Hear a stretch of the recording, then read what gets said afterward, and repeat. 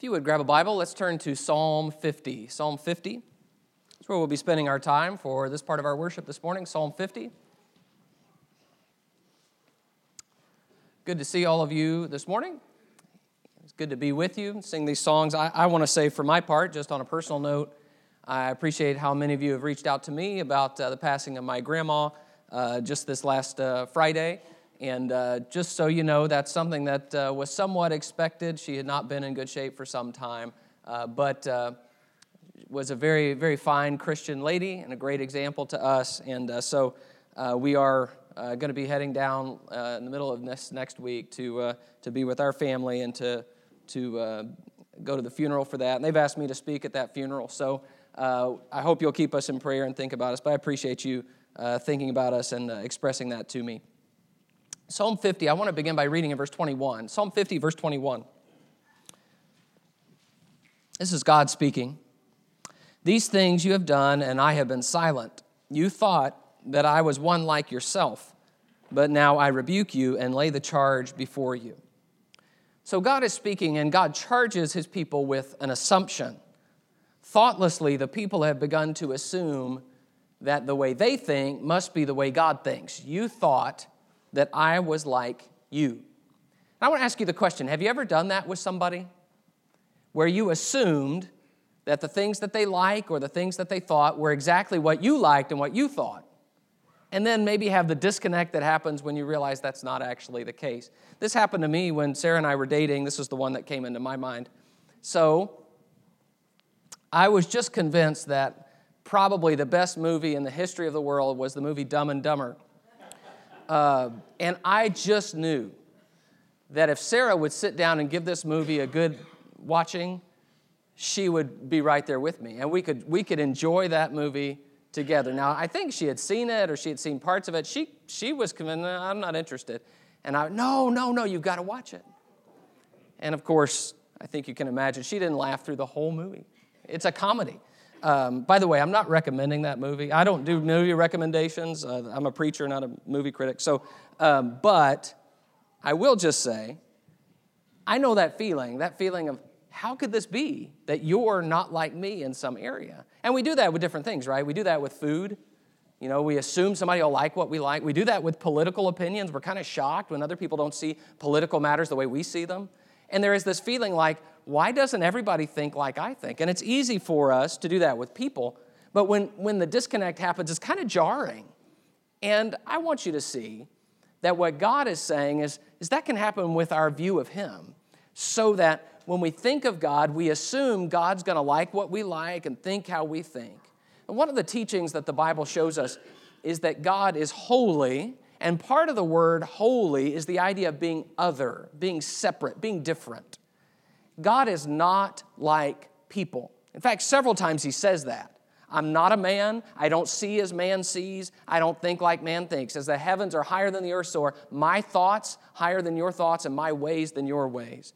But I want to look at this psalm because I want us to see the danger that poses. What can happen, what can begin at just the level of my thoughts, I think God's like me, then inevitably crosses over into the realm of how I live and how I expect to justify my life before God. And I want us to see how, in the case of these Israelites, that became an issue. So we're going to call this, You Thought I Was Like You. I got the mirror there because that's the best I could do in thinking about how God's going to reflect our own attributes and interests back to us. So what we're going to do is the first part of our lesson, we're just going to go through Psalm 50 and break it down, and then we're going to take some things out of it toward the end here. So let's begin just by reading. We're going to read the first 6 verses to start. Psalm 50 and verse 1. Psalm 50 and verse 1, the mighty one, God the Lord, speaks and summons the earth from the rising of the sun to its setting. Out of Zion, the perfection of beauty, God shines forth. Our God comes. He does not keep silence. Before him is a devouring fire. Around him, a mighty tempest. He calls to the heavens above and to the earth that he may judge his people. Gather to me my faithful ones who made a covenant with me by sacrifice. The heavens declare his righteousness, for God himself is judge. So this section is about how God is coming to judge. So in verse 1, it says he speaks and summons the earth from the rising of the sun to its setting. So just like God calls the earth, here the sun rises and everything begins to cycle. So now he calls the earth, but for a different purpose. He doesn't tell us what that is yet, but the earth is going to bring God's people before him to judge. Verse 2, out of Zion, the perfection of beauty, God shines forth. God shines forth from Jerusalem. Jerusalem is called, in another place in Lamentation, the perfection of beauty. It is the center of God's activity on earth. It is where God lives. It's his city. And so he says, out of that city, God shines forth. Verse 3, our God comes. He does not keep silence. Before him is a devouring fire. Around him a mighty tempest. He's come to speak. He does not keep silence. Now that's important because he's going to say later on, he has been silent, but now that's changing. At this moment, God has something to say to his people. And he likens it to Sinai. Did you notice those pictures in verse 3 about the tempest and the devouring fire? That takes us back to Sinai, where God is described as a fire, and God is described as lightning, and God is described as a storm. All of those happen on the mountain. So God is saying, remember that, now I'm coming to speak again. Verse 4, he calls to the heavens above and to the earth that he may judge his people. Gather to me my faithful ones who made a covenant with me by sacrifice. So he calls heaven and earth. Remember, in the beginning, God created heavens and the earth. Now he calls his creation.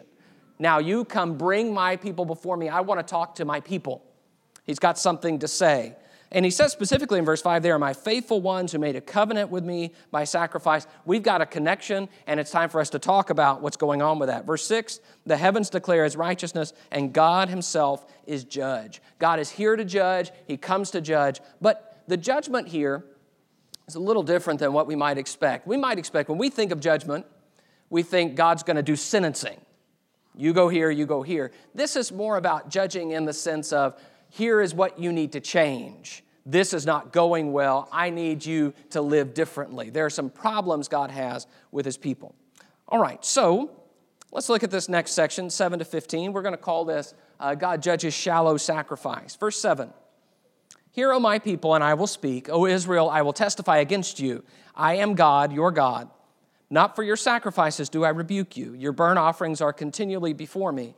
I will not accept a bull from your house or goats from your folds, for every beast of the forest is mine, the cattle on 1,000 hills. I know all the birds of the hills, and all that moves in the field is mine. If I were hungry, I would not tell you, for the world and its fullness are mine. Do I eat the flesh of bulls or drink the blood of goats? Offer to God a sacrifice of thanksgiving and perform your vows to the Most High, and call upon me in the day of trouble. I will deliver you, and you shall glorify me. So, to begin with, God he wants a word with his people. So verse 7 and 8, he calls them to him, I will testify against you. Verse 8, though, not for your sacrifices do I rebuke you. Your burnt offerings are continually before me. So he's saying, I don't have a problem here that you're not bringing the animals. You're doing a good job with that. It's always happening. You're doing the right things. That's not my issue. So what is the issue? Verse 9, I will not accept a bull from your house or goats from your folds, for every beast of the forest is mine, the cattle on 1,000 hills. I know all the birds of the hills, and all that moves in the field is mine. Now, I want you to notice, this is something kind of delicate in the text. He's saying, I don't need anything that's yours. Okay, verse 9, I will not accept a bull from your house or goats from your folds, because it's all mine. Something is going on here with the way the people are viewing what they're giving to God. I've got my stuff, and I guess I'll give you this. But really, it's kind of mine. And God says, whoa, that's not what we're doing here. It's all mine. The cattle on 1,000 hills is mine. Every bird in the air, every mouse in the field, it's all mine. And then that goes a little farther too. Verse 12, if I were hungry, I would not tell you, for the world and its fullness are mine. So don't think that what's going on here is about me being in some kind of need and you providing for the need. Instead, you need to understand that what you're giving me is really mine to begin with. There is a statement David makes when he prays to God. 1 Chronicles 29, it's also in 2 Samuel 7. He says, who am I? What is my people that we should be able to offer willingly like this? For all things come from you, and of your own we have given you. Okay, we're just giving you back what's yours. Sometimes we say that when we make the contribution, don't we? We say we're returning to God what he's already given. We need to understand that view of God, that God's stuff, it's all God's stuff. It's all his, and we are doing it when we give because we're honoring him with what is already his. So, what God is saying is my relationship with you and the sacrifices you're offering is not to exploit you. I don't need something from you. I'm not trying to get something out of you. This is not about me, and you're missing the point. Verse 13, he's just said, if I were hungry, I wouldn't tell you. Verse 13, do I eat the flesh of bulls or drink the blood of goats? This is an easy one, okay? No, God doesn't need that. He's saying that's not about hunger for me, and you're missing the point about the sacrifices. So what's the crux of the issue? Verse 14 and 15 tell us. Verse 14, offer to God a sacrifice of thanksgiving and perform your vows to the Most High and call on me on the day of trouble. I will deliver you, and you shall glorify me. So the crux of the issue is Israel is giving sacrifices, but they are shallow. He says, don't think that sacrifice is just because I want things a certain way, and you got to do them that way because I told you to. He says, offer the sacrifice of thanksgiving. Do this from a sincere heart. Be really grateful. Verse 14, perform your vows, which means do what you say, honor your word. Verse 15, call on me in the day of trouble. In other words, treat me like I'm real and like you really believe in me. And then come offer those sacrifices. You'll understand there's a lot more to it than just the animal. So there's an implication here that their worship had become just really rote and meaningless. We're supposed to do the sacrifice. I mean, after all, it's the Sabbath. This is what we do. Sort of like, have you been there? Well, it's Sunday morning. Supposed to go to church. Oh, yeah, got to bring the check. Yeah. Oh, yeah, supposed to eat the Lord's Supper. That's right. That's what we do. Oh, yeah, I got to sing. I don't really like this one, but I'll sing. It's just as if there's no real gratitude, there's no real sincerity, and we're not thinking about why are we doing what we're doing. If anything, we're thinking, well, God told us to, we're supposed to. And that's not what's going on here. He says, I want you to go deeper than that. And he calls his people to account to say, don't be shallow in this. Give me your heart. The second part of what God comes to condemn in his people is found this last section, verse 16 to 23. We're going to call that God judges corrupt conduct. Verse 16. But to the wicked, God says, what right have you to recite my statutes or take my covenant on your lips? For you hate discipline and you cast my words behind you. If you see a thief, you're pleased with him, and you keep company with adulterers. You give your mouth free rein for evil, and your tongue frames deceit. You sit and speak against your brother. You slander your mother's son, your own mother's son. These things you have done, and I have been silent. You thought that I was one like yourself, but now I rebuke you and lay the charge before you. Mark this then, you who forget God, lest I tear you apart and there be none to deliver. The one who offers thanksgiving as a sacrifice glorifies me. The one who orders his way rightly, I will show the salvation of God. So verse 16, he calls them to account. He says, to the wicked, God says. Remember, he says wicked, but these are God's people. In fact, he's going to say, you have my word on your lips. So they're Jews, they know God, but they're still living in a wrong way. Verse 16, God says, what right do you have to recite my statutes and take my covenant on your lips? So you talk a big game. You've got all these words. You know Scripture. But what right do you have to speak Scripture when you won't live by it? That makes God angry. It's as if they're polluting his words by continuing to say them and living in a wrong way. Verse 17, for you hate discipline and you cast my words behind you. If you see a thief, you're pleased with him, and you keep company with adulterers. So you don't want to hear from me. You don't want discipline. You don't want me to tell you what to do. Instead, what you want is to go hang out with evil people. You want to go be with the adulterers and the thieves. And you see how that's precisely backwards? Okay? You would rather hear from evil people than from a righteous God. And God says, well, why are you using my words if that's what you really want? Verse 19, you give your mouth free rein for evil, and your tongue frames deceit. You sit and speak against your brother and slander your own mother's son. So there's no bridle on your tongue. You don't care who you hurt by what you say. You just let it fly. Free rein is what the ESV says, which I think is a pretty powerful picture. Deceit, slander, whatever you feel like saying, whatever you feel you need to say to get by, that's what you say. Now, I want you to notice these are 7, 8, and 9 of the 10 commandments.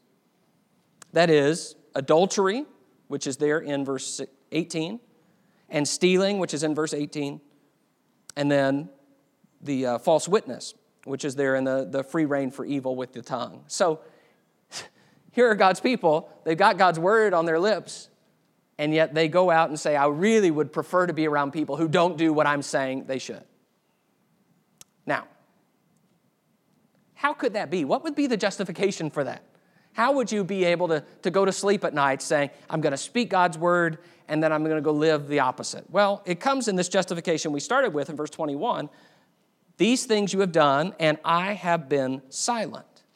See, they keep doing them because God hasn't said anything else about it. Now, God's already spoken about it. It's that God is silent in the present about what they're doing. God doesn't stop them, and they assume God's silence is consent, and it is not. God is not consenting to this. So now he says, you thought I was like you, but I'm going to tell you this is going to be different. God says he really does mean what he said in his word. What I said before, I mean now. And just because I don't say it every minute of every day, over and over again, in every generation, all the time, every time you do it, doesn't mean I don't mean it. You see, you thought I was like you. That may be the way you act. That's not the way I act, and that's not the way my word works. So what does he want instead? Verse 22, he says, Mark then, you who forget God, lest I tear you apart and there be none to deliver. The one who offers thanksgiving as his sacrifice glorifies me. That takes us back to the first section, right? Thanksgiving as his sacrifice. To the one who orders his way rightly, I will show the salvation of God. That second part is about this idea of corrupt conduct. You order your way rightly. Live by what you know God wants you to live by. It's not that hard to understand. There is just a challenge in it. So, I want to spend the last few minutes here asking the question, we're centering our thoughts around you thought I was like you, how they think that God is like them. And I just want to take these two things that we've studied, these last two sections about shallow sacrifice and corrupt conduct, and try to make a couple of applications. There will be more you can make, but these are the things that I thought of that I thought might be helpful to bring that kind of into modern times for us. So you thought first of all, they thought that God was needy, which would make God like them, like you and me. Now it goes back to verse 9. Let's read that again. Verse 9, I'll not accept a bull from your house or goats from your folds, for every beast of the forest is mine, the cattle on 1,000 hills. Down in verse 12, if I were hungry, I would not tell you, for the world and its fullness are mine. Do I eat the flesh of bulls or drink the blood of goats? So God mocks the idea that they might think he's needy. If I were hungry? Okay, let's say I was hungry, which, that's a theological dilemma in itself. Why would God be hungry? But if I was hungry, do you think I would tell you? Would I come to you? Of all the places I would go to get what I need, why would I need something from you? There is an awful lot of pride in that thought about God and a pretty low opinion of God. So how could you get to a point where you thought God was needy? What would lead us there? Well, I think it would go something like this. They begin to think that they are doing something for God by their sacrifices, that this is something God needs from them, that they need to continue to do this because God needs them to. And they start to get the idea of the dependent and the independent inverted. God is independent of them, but they begin to think, no, I can sacrifice to God if I want, but God needs it, so I'll just do it for him.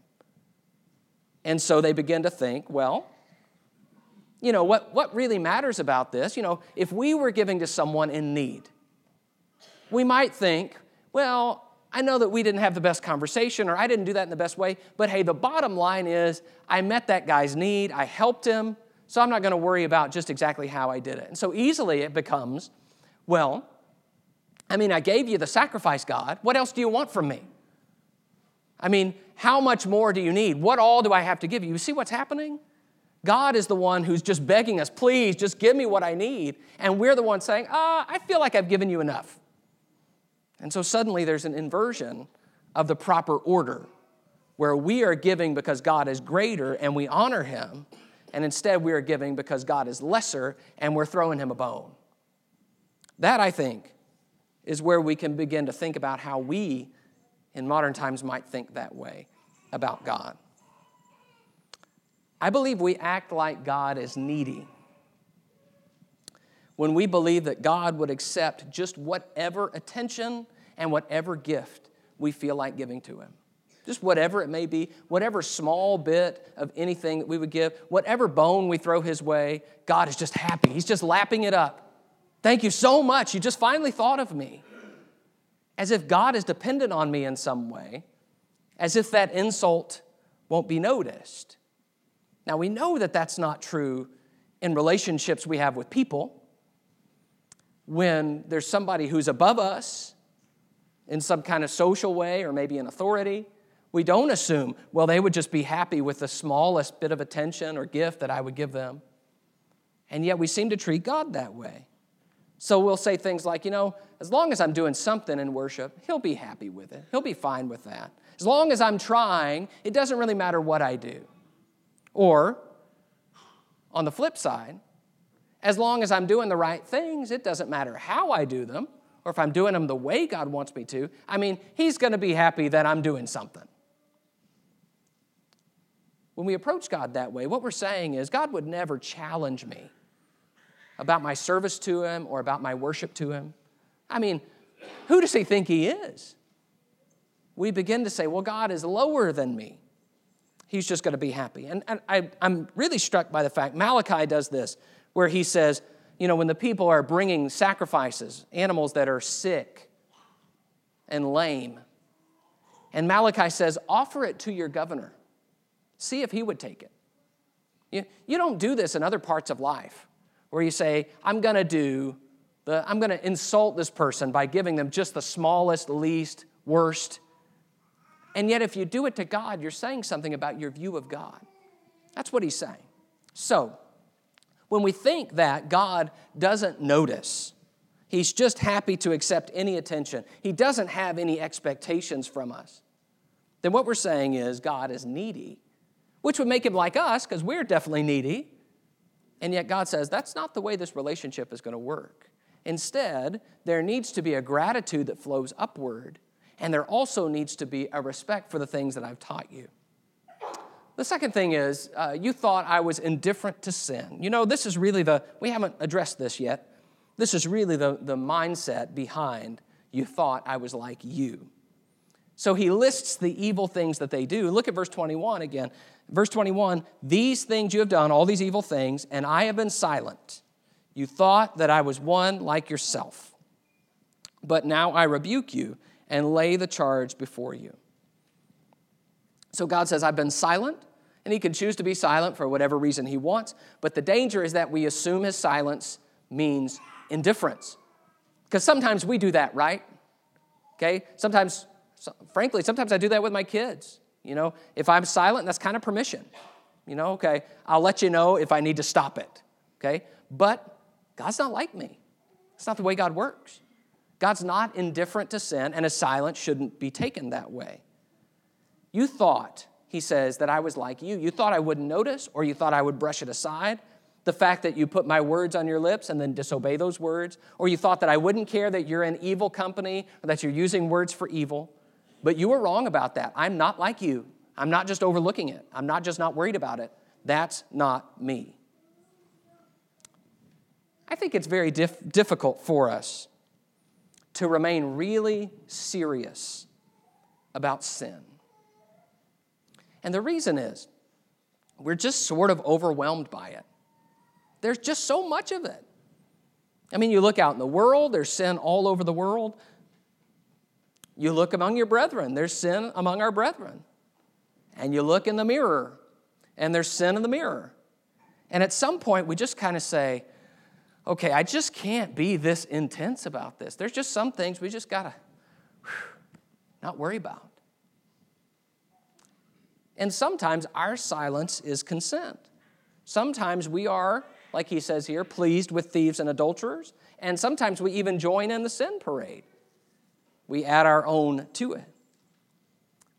But we cannot mistake God's silence for indifference and think that he is like us about that. Now, let me tell you how that plays out in our time and where those threads of thought come into our culture. We hear, and sometimes we say things like, who are we to judge someone? Or, if we do make a mistake or someone else makes a mistake, someone else sins, then we have a lot of euphemisms for that really soften the idea. Like, everybody makes mistakes. Nobody's perfect. Or we'll just say, it was an accident. I slipped up. I have an issue or a struggle. And so we begin to just kind of minimize it as if it's not the big deal God says it is. It is hard for us to stay serious about sin. That's not true of God. God is not like us in that way.